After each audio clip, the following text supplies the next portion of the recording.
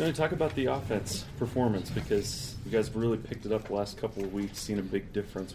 What's made, what's enabled you guys to be so much better the last couple of weeks? Couple games? I think just taking the quality reps of every play and really trying to win our one-on-one matchups and put in just the best players in the best positions. So I feel like we've done that, and Coach Grimes has done a phenomenal job just trying to put certain players where they need to be and just trying to make it win. Nobody wants to go through rough patches, but how much do you think going through that and dealing with that has helped you get to where the team is right now? I think it played a really big role in trying to find out, what our offense can do and how we can really play the whole game.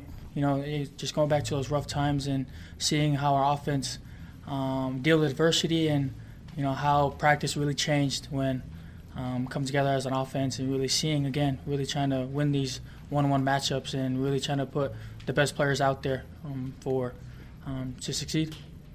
What's it been like for you? Because you started off, maybe kind of down the depth chart behind, the seniors, behind Peony, and now you've gotten some opportunities to show what you can do. What's that been like? A very good experience. Just going back to what my mom said and just waiting your time, as well as Coach Stewart and Grimes, just waiting my time and, playing your role. And that's what I've done, especially in special teams, kickoff and kickoff return. I just feel like, trusted me with the offense and, my role on the offense.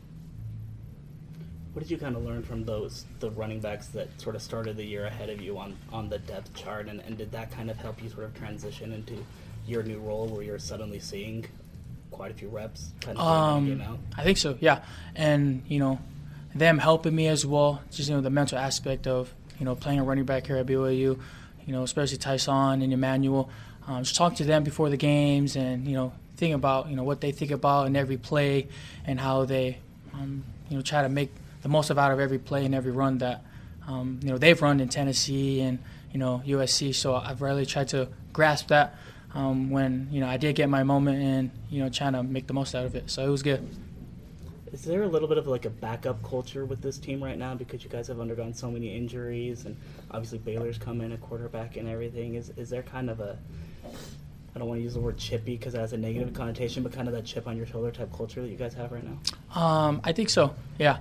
Just, everyone's trying to play for a starting position and really amping up every practice to really, have a mindset like that. It can easily be taken, and trying to seize every rep and, that, this could be it. The coach could look at it and like, wow, he's really stepped up his game this week and, so you're not really taking any play for granted. I think, that's a better way to put it. Can you maintain that kind of underdog culture with a team, kind of an unknown team like Liberty coming in without a big name recognition? Oh, for sure.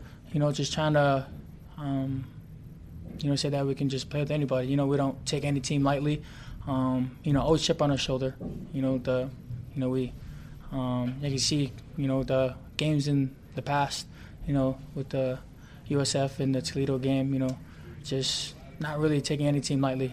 Every team has their own tendencies and stuff like that. So we're just going to try to dial in and focus in and not really trying to worry about that as well.